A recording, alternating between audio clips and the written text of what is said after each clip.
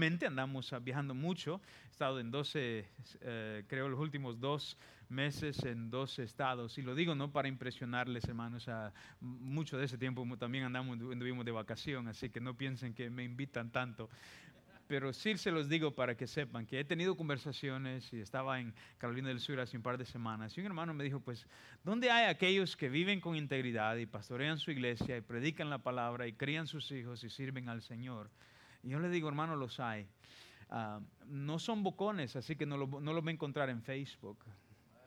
Le dije yo, pero sí los hay. Y para mí, verdad, yo creo que hombres de mi edad necesitan hombres como el pastor Mendoza y su fidelidad. Y pastor, gracias por darnos ejemplo. Gracias. Yo sé que él les diría que ha sido el Señor, pero para mí es un gozo conocerle. Y gracias por invitarnos esta segunda vez este año ya. Creo que no me van a traer unos 5 años más porque ya se van a cansar y solo tengo 3 sermones, así que hoy el tercero. Amén.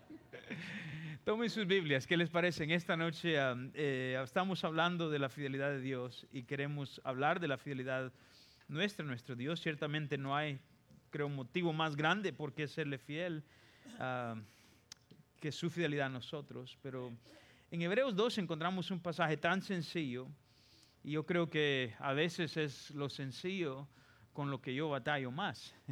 Y tal vez usted estuviera de acuerdo ahí, ¿verdad? A veces son las cosas básicas que más pronto se nos olvidan. Así que quiero que lea con su vista en lo que yo leo en voz alta, empezando en el versículo 1 de Hebreos capítulo 12. Por supuesto, saben algunos que estudian la Biblia, saben que el capítulo 11, el autor de Hebreos, probablemente Pablo, pero no sabemos seguramente, habla acerca de los héroes de la fe. Personas que en el pasado han corrido su carrera. Y ahora, hablando en el contexto de ellos, algunos de ellos, dice, ¿verdad?, con mucho éxito, conquistaron, tuvieron victorias aquí. Otros, dice el versículo 32, no tanto.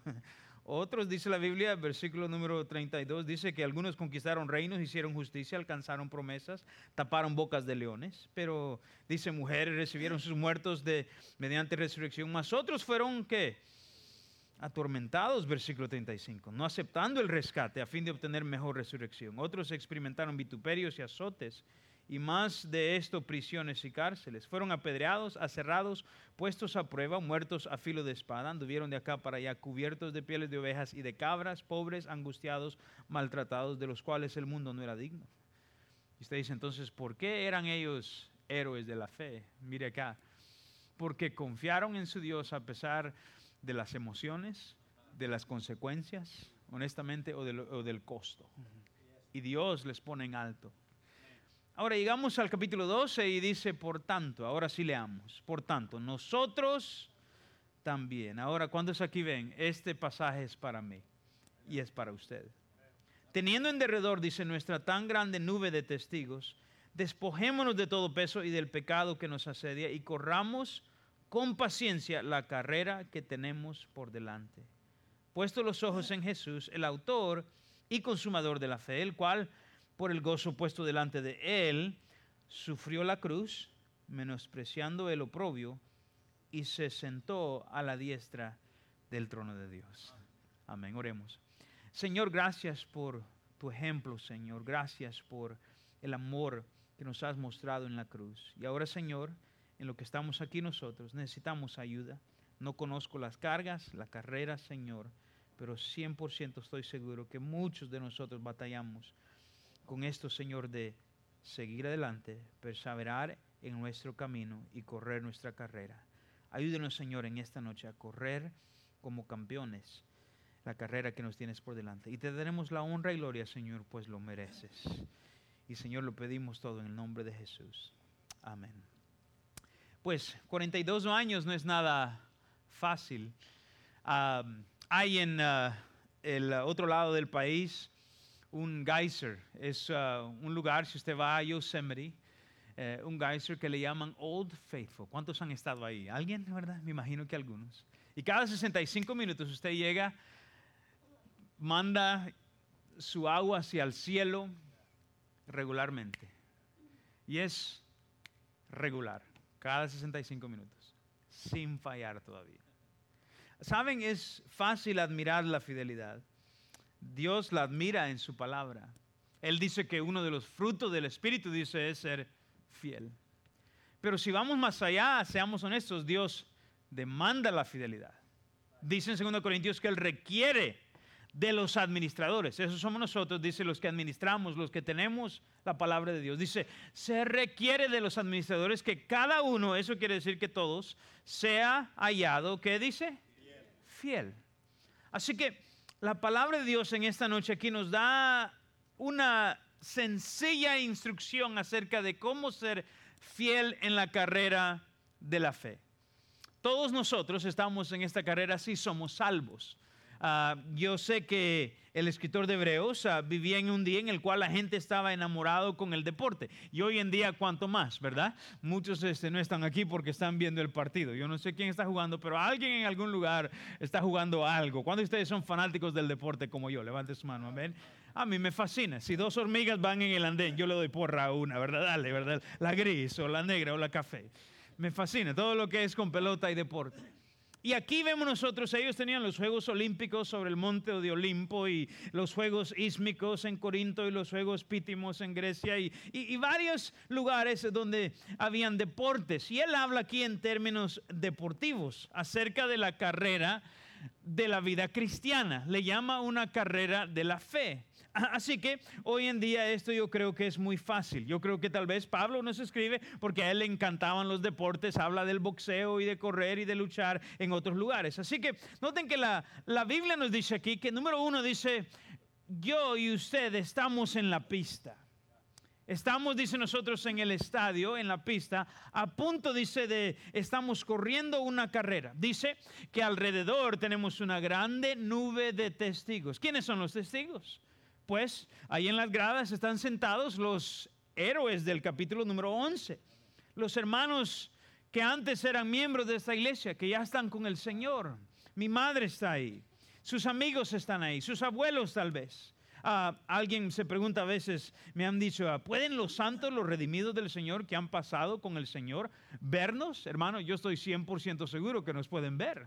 La Biblia dice, ahora conozco en parte, dice en 1 Corintios, dice, pero entonces, dice, conoceré como fui conocido. En otras palabras, Pablo dice, ahora me conocen mejor, dicen, pueden ver, pueden examinarnos. Dice que tenemos una gran nube de testigos. Así que el estadio está lleno. ¿Cuántos están conmigo, verdad? ¿Entienden eso? La pista, ahí estamos nosotros.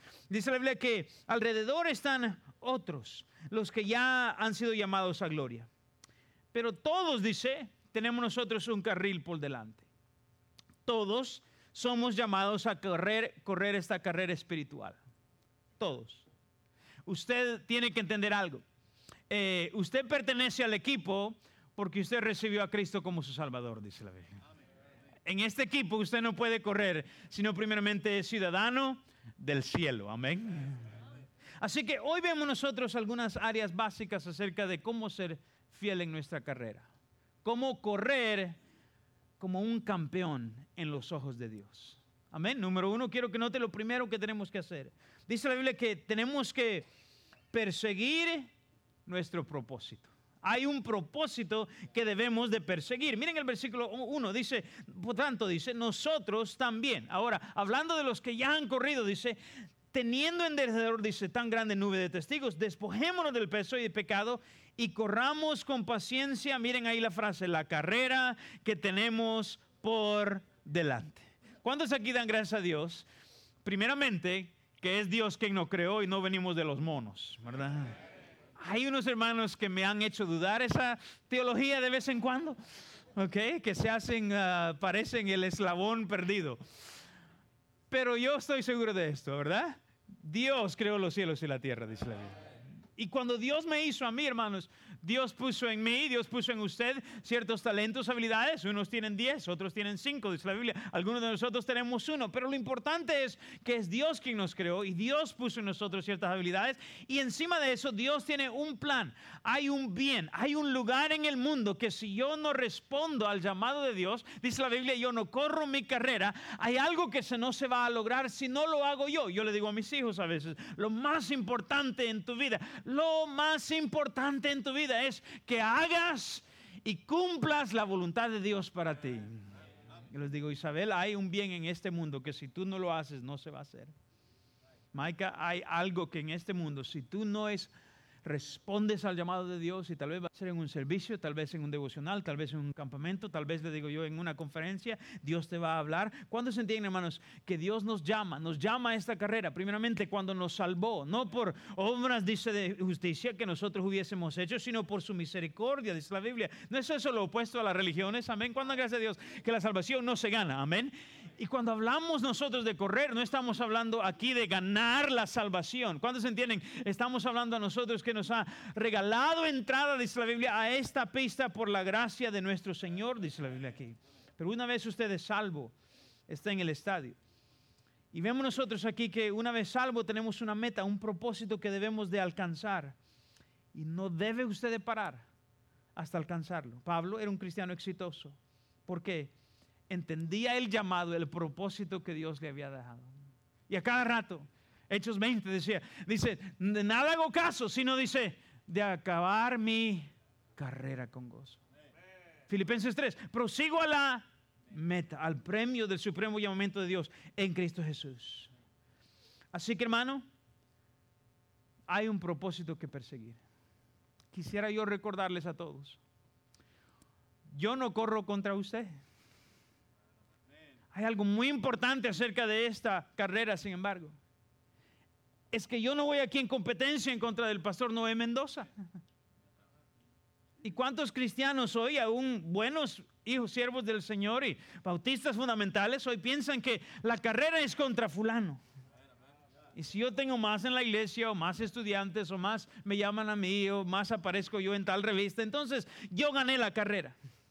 Y déjeme decirle algo, es triste en la vida cristiana cuando usted llega al punto de pensar que su carrera es contra alguien más. Tal vez oyeron de los hombres que andaban en las montañas, los dos amigos, que andaban caminando, ¿verdad? Hiking, y llegaron a un punto donde en el camino les salió un gran oso, de un tamaño oso. Y los dos se pusieron nerviosos ¿y qué vamos a hacer? Le dice el otro a su amigo, y su amigo estaba ahí poniéndose y amarrándose los tenis. Y le dice, loco, ¿no te han dicho que no puedes correr más rápido que el oso? Y el amigo se le quedó viendo y le dice, amigo, no tengo que correr más rápido que el oso, solo tengo que correr más rápido que tú, le dijo. Hermanos, no estamos en competencia. Estamos corriendo nuestra propia carrera. El éxito en la vida cristiana es cuando usted está en su carril, haciendo la voluntad de Dios para su vida. Yo quiero decirle aquí a cada pastor, no pastoree el mundo, pastoree su iglesia. Quiero decirle aquí a la iglesia, hermanos, no se olviden. Todavía hay planes, el pastor me cuenta de propiedad y de planos y de construcción y de ideas. Yo estoy diciendo, hey, imite usted su fe. Si él todavía ve más que alcanzar y más que hacer para la gloria del Señor, la Biblia dice que nuestro deber es de, una dice animarle, dos dice la Biblia es imitarle. Hijo de Dios, manténgase usted con un fervor por hacer la voluntad de Dios para su vida. Yo no sé de usted, pero yo tengo más fervor hoy que nunca por hacer lo que Dios me ha llamado a hacer. Pablo le dijo a Timoteo, Timoteo, tú que te desanimas, tú que eres de esos temperamentales, tú que ya eres latino, le dijo. No le dijo eso, pero yo me imagino que hay algunos apasionados aquí latinos como yo, ¿verdad? Esos que son sube y baja. ¿Hay alguien así aquí, hermanos? Le dijo, aviva el fuego del llamamiento de Dios. Eso quiere decir que es su responsabilidad. Y si usted tiene que ponerse de rodillas, y si usted tiene que ayunar un par de semanas, y si usted tiene que leer algún libro, y si usted tiene que buscar una biografía, y si usted se tiene que tomar una siesta, y si usted tiene que aprender algo nuevo, y si usted tiene que llamarle al Noé Mendoza y decirle, hermano, deme su tiempo, y cuántas veces yo lo he hecho este año, y decirle, avive, ayúdeme, anime, ¿verdad? En mí, la mayor parte de la vida cristiana, hermanos, es simplemente ser fiel a lo que Dios le ha llamado. Y déjeme decirle que si usted está aquí y usted este día se despertó hoy, abrió la palabra de Dios y usted fue ante el trono de Dios después de eso y le oró y le dio al Señor sus cargas y le pidió su gracia y su espíritu. Y si usted fue a trabajar o fue a jugar Y si usted trabajó duro y jugó con sus hijos y contestó el teléfono y fue amable en la carretera, usted hizo más que yo creo, 90%, aún más aún, de cristianos. Hermanos, hay una carrera que correr. Hay un propósito que perseguir. Y usted dice, ¿y cómo voy a saber, verdad, cuál es, verdad, la meta? No se preocupe por eso. Usted sea fiel en lo muy poco y Dios dice, Dios te pondrá sobre más. Número 1. Ahora, noten número 2. Para alcanzar el propósito, hay una persona que hay que preparar. Ahora, miren el versículo número 1. Dice la Biblia que tiene que preparar su persona. ¿Cómo nos preparamos para cumplir, dice la Biblia, con nuestra carrera? Hay dos cosas que hay que estar haciendo. Yo he aprendido continuamente. Miren el versículo 1. Por tanto, nosotros también, dice, teniendo en derredor tan grande nube de testigos, noten lo que debemos hacer ahora. Despojémonos de todo, ¿qué? Peso y del pecado que nos asedia. Ahora, ¿cómo nos preparamos? Hay alguien que debemos de preparar y ese soy yo. Número 1, hay una carrera, dice la Biblia, que perseguir, propósito, pero ahora hay alguien que prepararnos. ¿Cómo nos preparamos? Yo veo que cada siervo del Señor y cada cristiano debe de estar haciendo dos cosas continuamente. Número 1 dice, debemos de despojarnos de todo peso. ¿Saben? Es increíble cuántas cosas acumulamos en esta vida. ¿Cuántos de ustedes tienen el garage tan lleno que no pueden ni meter su carro al garage, verdad? No levante la mano. Se ponen nerviosos, ahorita le hicieron así, ¿verdad? ¿Cuántos de ustedes entienden que en la trayectoria mi esposa y yo tenemos 18 años de casados y nos asombra qué rápido se acumulan las cosas? Chunches les llamamos nosotros. La Biblia, enseres, yo no sé, ¿verdad? Mi abuela le llamaba, ¿verdad? Los belices, decía ella, las cosas se acumulan. Y saben, es igual en esta vida cristiana. La Biblia está hablando aquí de una carrera y dice que nadie dice se va a correr con peso innecesario. Así que a mí me encantan las Olimpiadas. Y yo sé que los olímpicos se están preparando. Yo fui al Centro Olímpico allá en Carolina del Sur y es increíble lo que están haciendo estos jóvenes. Toda mañana, toda noche. Pero todo es para una carrera a veces de 10 segundos, de 20, 30 segundos, lo máximo. Están preparando sus cuerpos y cuando llegan ahí yo los veo con zapatos livianos. Y yo antes corría, hace 2 meses me convertí en ciclista. Usted dice, ¿por qué nos dice? Porque no se me nota, les tengo que decir para que lo sepan, ¿verdad? Y lo estoy haciendo honestamente para perder peso. Y estoy aprendiendo y me he fijado, ¿verdad? Y yo ahora ando en mi bicicleta y van unos que en una bicicleta, si hay un hermano, ¿verdad? Estaba hablando con él y yo compré una bicicleta usada y para ver si me gustaba y este hermano estaba hablando conmigo y me dice, hey, veo que estás en tal app y andas en bicicleta. Y le dije yo, sí. Le dije yo, me dijo, ¿qué tipo de bicicleta tienes? Le dije, tal y tal. Y él me dice, ¿y tú? Y él me dijo, oh. Y con vergüenza me dijo, oh, pastor, me dice, es muy buena mi bicicleta. Y yo dije, ya no me digas más, ¿verdad? Y yo me fui a ver, esa bicicleta vale como $19,000. Y cambia de velocidades electrónicamente, usted nada más oprime botones y con razón, yo ando ahí en bicicleta y, ¿verdad? Y pasan unos, ¿verdad? Gorditos que ni patalean, ¿verdad?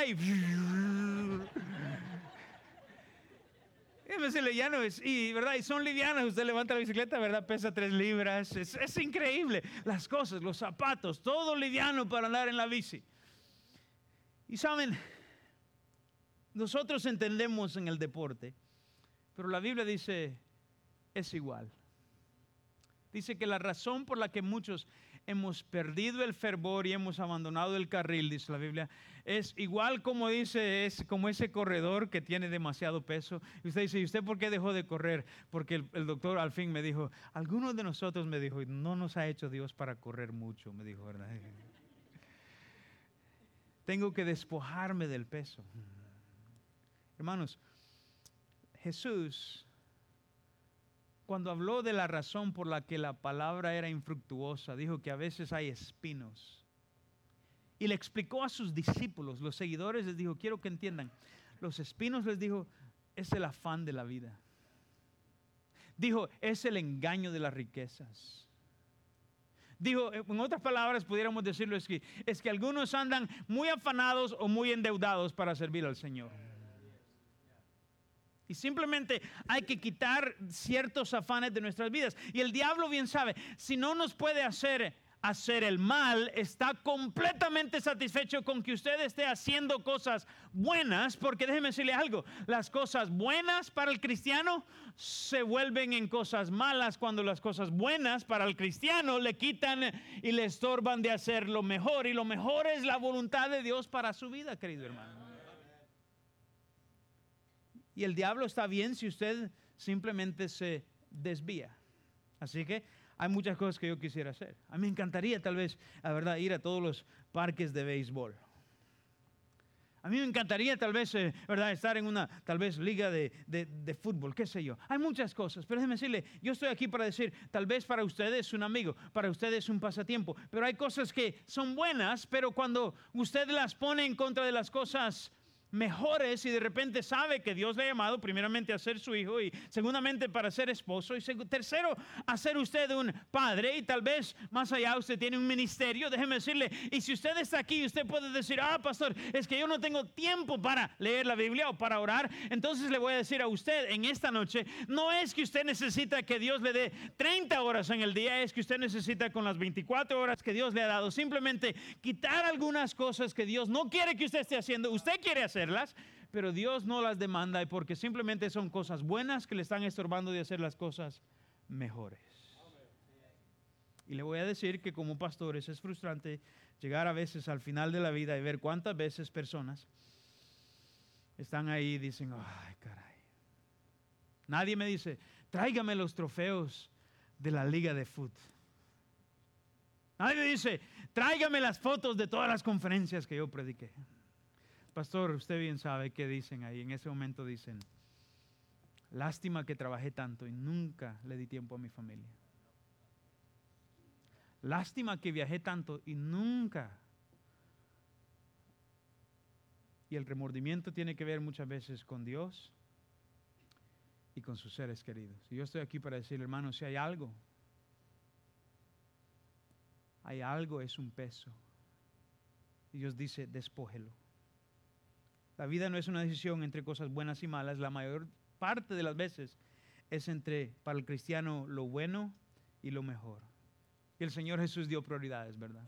Él dijo, busca primeramente el reino de, dígalo, Dios y su justicia. Dijo, y todas estas, ¿qué? Cosas os serán añadidas. Así que noten lo segundo.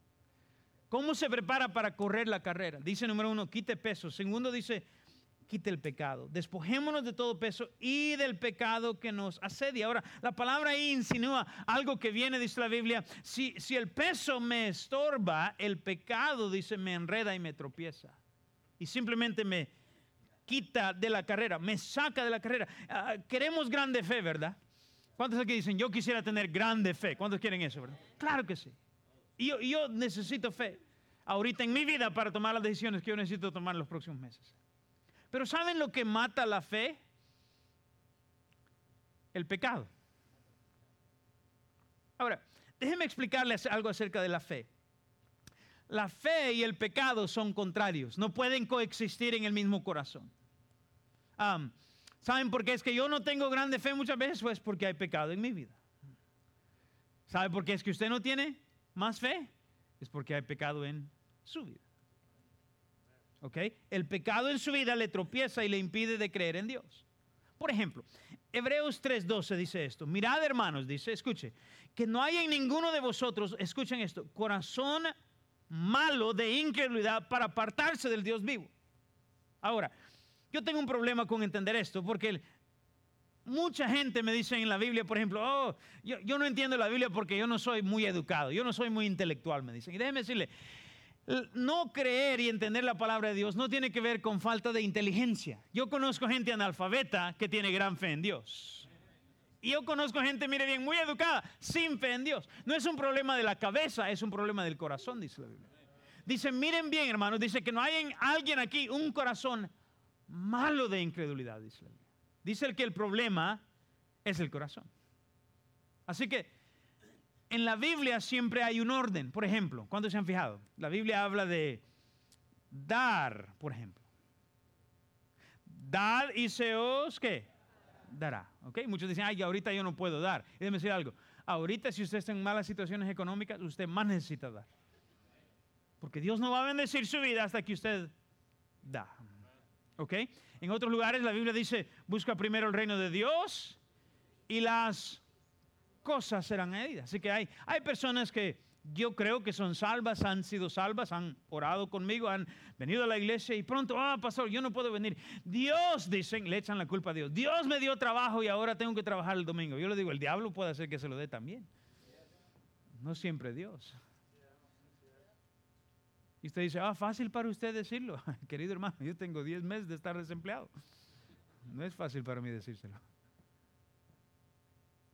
Pero también tengo que decirle que tengo 20 años yo ver cristianos poner a las cosas primero y al fin de 20 años, oiga bien, están mal con Dios y con las cosas. Pero también he visto yo, dice la Biblia, a personas que han puesto a Dios primero. Y es increíble cómo es que, oiga bien, es indito que llega y pastor tiene un picachito, ¿verdad? Y de repente que tiene 10 casas y 4 empresas. Y usted le pregunta, ¿cómo le hizo? Y no saben. Pero yo nunca he visto el justo desamparado. Y jamás he visto a su descendencia mendigando pan. Lo he comprobado, lo he visto y hermanos, seguiremos comprobándolo. Hay orden en la Biblia. Por ejemplo, habla de la gracia y paz. ¿Usted quiere paz? Primero necesita gracia. Y hay algo que aquí quiero que entienda. La Biblia habla del arrepentimiento y fe. Usted dice, yo quisiera tener más fe. El Señor dice, muy bien, arrepiéntete. Quita el pecado. ¿Quieres correr con confianza, con ganas, con fervor? Voy a hacer la voluntad de Dios. Dice la Biblia, entonces bien, arrepiéntete. Porque el corazón malo es el que causa la incredulidad. Yo estoy aquí para decirle, usted nunca, no puede decir, es bueno, el pastor Mendoza, es que él tiene fe, a Dios no me ha dado tanto. No, déjeme decirle, Dios le da a aquellos, dice la Biblia, que se lo piden. Arrepiéntase. Y después la Biblia dice, viene la fe. Así que hay un propósito. Si Dios le ha mostrado su voluntad, hágala. Pero hay una persona que preparar. Hay que despojarnos del peso y hay que quitar el pecado que nos asedia. Pero ahora noten número 3. Hay un precio que pagar. Dice la frase en el versículo 12, corramos, ¿cómo, hermanos? Con paciencia. Ahora, la palabra paciencia no implica ahí, ¿verdad? Como meter paciencia para meterle el hilo a la aguja o para hacer otra cosa, sino que está hablando de la perseverancia. Está hablando del hecho de que de vez en cuando en la vida cristiana, lo único que a usted le queda es simplemente tomar otro paso. Simplemente despertarse y decirle, Señor, dame fuerzas para simplemente aguantar el día de hoy. ¿Cuántos de ustedes han estado ahí? ¿Alguien ahí, verdad? Hay días que usted llora y ya no hay más lágrimas para llorar. Y si usted está aquí buscando una manera fácil de servir al Señor, déjeme decirle, no la hay. No hay libro que le va a dar la fórmula para servir fácilmente al Señor. Y si usted lee el libro de Hebreos capítulo 11, usted ve que hay muchos que sufrieron. Hoy en día tenemos la idea de que los grandes, ¿verdad?, les va bien. Yo estaba leyendo en 2 Reyes capítulo 4, dice la Biblia que Eliseo, un muy importante profeta, dice la Biblia, dice la palabra de Dios allí, y vino, dice la Biblia, una esposa, dice que ella era la mujer de un hijo de los profetas, un estudiante para ser profeta, era un estudiante de instituto, pudiéramos llamarles, o de la universidad bíblica, y él estaba preparándose para ser un siervo del Señor, y la Biblia dice en el versículo 1, que su esposo murió. Yo me puse a leer eso y me cayó mal. Yo dije, ese muchacho dejó su familia, su descendencia y se fue. ¿Y cuántos aquí se acuerdan de algunos aquí que están en el ministerio? ¿Se acuerdan de estar en la universidad? Y mi esposa y yo estuvimos ahí, raspaditos. Estamos hablando de que apenitas, hermanos. Amén. Yo le daba vuelta, ¿verdad?, a los mismos calcetines porque el otro lado tenían otro color. pero solo era un par. Déjeme decirle que ella dice la Biblia, sin embargo, y usted lee eso y me da coraje. ¿Saben por qué? Porque muchos de nosotros tenemos la idea de que debería de haber un paraguas sobre mí si yo voy a hacer la voluntad del Señor y servirle. ¿Y cuántos aquí entienden que simplemente no lo existe? La Biblia dice que Jesús está hablando y dijo, hermanos, dice el Padre Celestial, dice que hace llover sobre la casa de los justos y el injusto. En otras palabras, el huracán se va a pasar llevando iglesias y bares este fin de semana. Y usted dice, no debería de ser así. Algunas cosas las padecemos por simplemente vivir en este mundo. Esta naturaleza gime, dice todavía.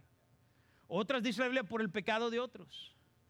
Pero sabemos que, hermanos, las cuentas no se han arreglado. Sabemos que hay injusticia. Sabemos que se va a hablar de usted. Se le va a acusar falsamente. Le van a quitar el trabajo y van a dejar ahí, ¿verdad? Un malcriado, un mujeriero, a un inmoral. Pero la Biblia dice, tú pues sufre penalidades como buen soldado de Cristo Jesús. Todos quisieran el templo de Noé Mendoza, pero nadie quisiera pasar las batallas que él ha pasado, les aseguro. Yo, hermano, es que yo estuviera en el coro, pero hay que ensayar y... yo estuviera en la ruta, pero hay que visitar. Si usted tiene el llamado de servir, déjeme decirle, ese llamamiento debe de poseerle a usted. El corredor se entrena, se levanta temprano y le duele. Yo me acuerdo que en high school, ¿verdad? Yo corría cross country y solo lo hacía solo para prepararme para jugar fútbol. Y el coach pasaba ahí en su bicicleta. Yo quería quitarle la bicicleta, ¿verdad? Poncharle la llanta, ¿verdad? Y él nos decía, solo es máquina, sigue, solo es máquina. Y yo le decía, ¿verdad? Entonces echa a andar la tuya, ¿verdad? Nadie termina la carrera por coincidencia. Debe de pagar un precio. Si alguno quiere ser mi discípulo, dice la Biblia, ¿qué? Néguese a sí mismo. Es la parte más difícil. Tome su cruz y sígame. Cuando Jesús dice, hubo tomado el vinagre, dijo, consumado es. Y habiendo inclinado la cabeza, entregó el Espíritu. Usted dice, ¿qué si yo ya estoy viejo? La Biblia dice que, hermanos, en la carrera de la fe, usted puede estar anciano ya. Pero que aunque el hombre, dice, exterior se va desgastando, dice, el interior se renueva de día en día. Esta carrera no es física. Y cada uno de nosotros necesitamos perseverancia. Hay un precio que pagar. Pero quiero decirles algo. Hay una promesa. Miren el versículo 2, hermanos. Casi acabamos. Puestos los ojos en Jesús. Noten lo que dice, que Él es el autor y Él es el que consumador de la fe. Ahora, en otras palabras, en esta carrera, Él es el que nos envía. Él me llamó y Él, dice la Biblia, va a estar ahí en la meta. Cuando yo cruce, Él va a estar ahí diciéndome, hey, qué bueno. Y a propósito, si yo pongo mis ojos en Jesús, dice la Biblia, tengo que entender que Jesús va conmigo en la carrera. ¿Cuántos entienden? Fiel es el que os llamó, dice la palabra de Dios, el cual también lo hará. Y cuando yo estaba joven, yo decía, Señor, yo no puedo. Y Él me decía, yo sé, pero yo lo haré si tú me permites. El canto fue, ya no vivo yo, mas vive Cristo en mí. Y el Jesús es el que nos llama, Jesús es el que nos encamina, Jesús es el que va a estar la meta. Esta es la promesa, que si ponemos los ojos en Cristo, eso quiere decir que estamos poniendo en Él nuestra confianza. ¿Cuántas veces en la Biblia dice, espera a Jehová? Jesús es el que me da la fe. Jesús es el que, dice la Biblia, que me apodera en mi fe. Jesús es el que me carga, Él me llega. Déjeme decirle, es maravilloso ver aquí la promesa, que si simplemente vamos con el Señor Jesús, Él nos va a ayudar a acabar la carrera, hermanos. Y es difícil a veces, porque a veces pensamos en algunas personas como que tienen mucha fe, pero déjeme decirle, no es la fe del individuo, sino es el objeto sobre el cual usted la pone que es importante. Es como que se me pregunte, y pastor, cuando usted viaja, ¿no se preocupa que su esposa, ¿verdad?, le va a ser infiel? Y yo digo, no me preocupo. Oh, usted debe tener mucha confianza. No es mi confianza, tengo una gran mujer como esposa. El objeto, yo conozco su carácter. El carácter de ella es grande. Así que mi confianza en ella no tiene que ser mucha. Déjeme decirle, servimos a un gran Dios, hermanos. Yo estoy aquí para decirle una vez más y para decirme a mí, por eso es que es muy importante la promesa. Si usted pone los ojos en Jesús, vamos a acabar, dice la Biblia. Todo lo que le quita los ojos de Jesús es malo. Así que vemos el premio, dice la Biblia. Miren el versículo 2, acaba, dice... puesto los ojos en Jesús, el cual por el gozo puesto delante de él, sufrió la cruz, menospreciando el oprobio, y se sentó a la diestra del trono de Dios. Jesús, dice la Biblia, es nuestro ejemplo. Él vino, él vivió una vida ¿qué? Perfecta, sin pecado. Fue tentado en toda semejanza como nosotros. ¿Cuántos creen eso, verdad? Sí, a él le llovió. Sí, él no tuvo casa. Sí, a él, dice, le menospreciaron. Sí, hablaron mal de él. Sí, le acusaron. Sí, los religiosos lo expulsaron. Sí, la sociedad no le quería. Sí, dice la Biblia, fue mal entendido. Sí, sus hermanos aún mismos hablaron mal de él. Sí, él conoce su problema. Él ha pasado por su situación. Y sí, él acabó su carrera. Y él le dijo a su padre, consumado es. ¿Y qué hizo, hermanos? Murió. Y disculpe tal vez en esta noche que yo se los diga así, pero quizá tenemos que hacernos la pregunta que él dijo a sus discípulos. Dijo, ¿es el siervo mayor que su Señor? Les dijo. Juan y su hermano le dijeron, Señor, queremos sentarnos a tu diestra ya en la gloria. Y él les dijo, ¿ustedes qué saben de eso? Les dijo, no, eso no le pertenece. Les dijo, ¿están ustedes dispuestos a tomar la copa? Y ellos les dijeron, estamos dispuestos. Y ellos no entendían lo que les estaba diciendo. Y les dijo, en cierto, la tomarán. Y los dos ellos murieron una horrible muerte. Puede ser que usted está aquí y lo que le toca es sufrir y después morir. Usted dice, pastor, eso no nos anima. Pero cuánta gracias a Dios que ese no es el fin de la historia. Amén. Porque nuestro Salvador vino, sufrió, murió y está sentado a la diestra del trono de Dios, dice la Biblia. ¿Cuántos aquí entienden que puede ser que lo peor en esta vida que usted está enfrentando hoy es, dice la Biblia, Pablo dijo, es una leve tribulación comparado a la eternidad que nos espera? Hay un premio. Dice la Biblia que esto es maravilloso. Hay una corona para el que, dice, se mantiene fiel. Pablo dijo, porque yo estoy para ser sacrificado, le dijo a Timoteo, y el tiempo de mi partida está cercano. He peleado la buena batalla, he acabado la carrera, he guardado la fe.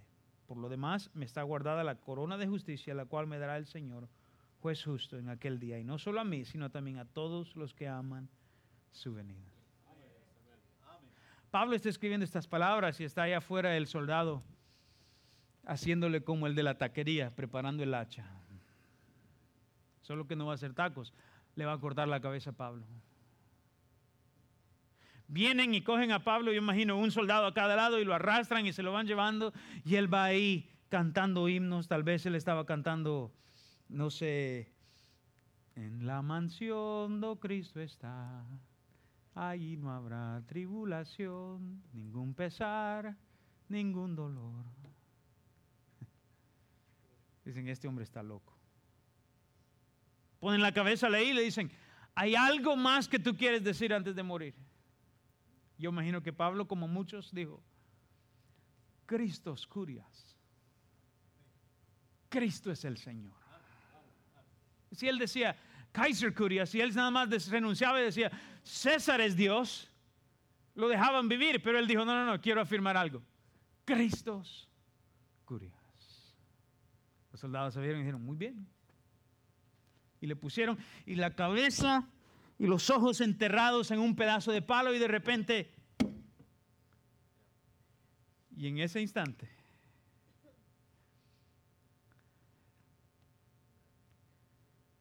yo creo que el Señor Jesús abrazó a Pablo. Y yo creo que le dijo, bien hecho, buen siervo. Y, dígalo, fiel. Yo no sé de ustedes. Aquí su vida es una tragedia. Allá todo un éxito. Pero la batalla es ser fiel. Para correr como campeón, número 1, hay que empezar con entender cuál es el carril que Dios le ha dado a usted. Yo no sé dónde le ha puesto, hermano, pero corra su carrera. Segundo, recuerde esto. Hay que prepararse. Puede ser que usted esté aquí, es un miembro nuevo de la iglesia y hay peso que despojar. Tal vez hay pecado que quitar. Usted está aquí y dice, pastor, el fervor, yo antes, las ansias de servir al Señor y se me ha acabado. Mire bien, antes de la fe, dice la Biblia, tiene que venir el arrepentimiento. Tal vez hay un pecado que le ha tropezado. Muchos tenemos un pecado que nos asedia. Tercero, hermanos, hay una promesa y esta es la promesa. Cristo va conmigo y estará ahí hasta el final. A propósito, hay un premio. Pablo dijo, vosotros sois vuestra corona, dijo. Jesús nos da coronas. Yo no sé de usted, yo quiero poner coronas a los pies de mi Salvador y decirle gracias, gracias. Y si usted está aquí, usted dice, oh, las cosas no están como yo esperaba. Créamelo, la historia de nadie aquí ha ido como la esperaban. Y si su historia ha ido perfectamente como usted lo esperaba, después del servicio quiero hablar con usted. Usted es Jesús. Los demás de nosotros sabemos bien que la vida trae cambios y hay dificultades. Y la Biblia dice que lo que tenemos que hacer es mantenernos ¿qué?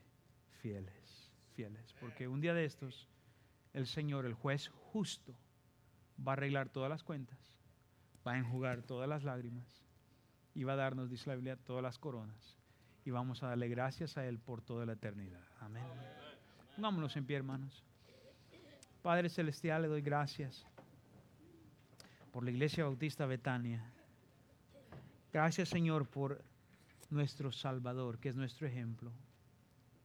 Cuánto le amamos, Señor, y cuánto nos olvidamos que como Él es, nosotros debemos de ser en este mundo.